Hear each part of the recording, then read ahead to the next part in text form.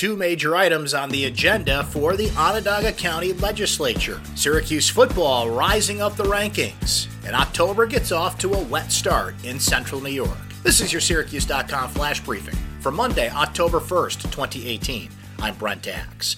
On Tuesday, the Onondaga County Legislature will consider two major items: appointing Chairman Ryan McMahon as the new county executive and borrowing $9 million to fix a long-running sewer overflow in Kirkville.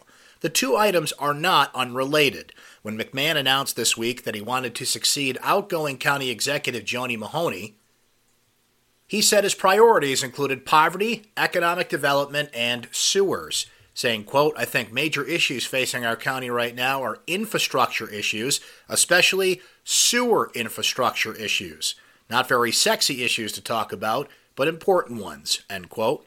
The $9 million project to keep sewage out of Limestone Creek is a small expenditure in a $1.3 billion budget, but it's the beginning of what some legislators say could require many millions to solve long-standing issues with an aging patchwork of underground sewage and stormwater pipes. The Onondaga County Democratic Committee unanimously elected Pamela Hunter to a 2-year term as party chair. Hunter, the state assembly representative from the 128th district, will take over for Mark English, who is stepping aside as chair after 6 years. Syracuse police say 2 teenagers were shot Sunday afternoon while walking on the city's south side. A 15-year-old Syracuse boy was shot in the back, while a 17-year-old Syracuse boy was shot in the arm, according to police spokesman Richard Hederline. The boys told police that they were walking in the area of West Bissell Street and South Avenue when they were shot. Their injuries do not appear to be life-threatening.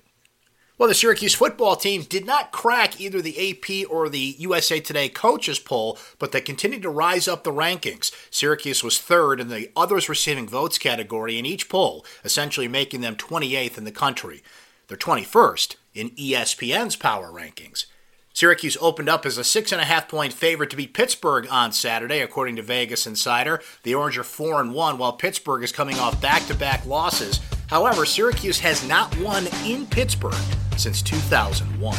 Well, we're off to a wet start here in October. Showers in the forecast for most of central New York with a high of about 58 degrees. That's your Syracuse.com flash briefing for Monday, October 1st, 2018. I'm Brent Axe. Have a great day, everyone.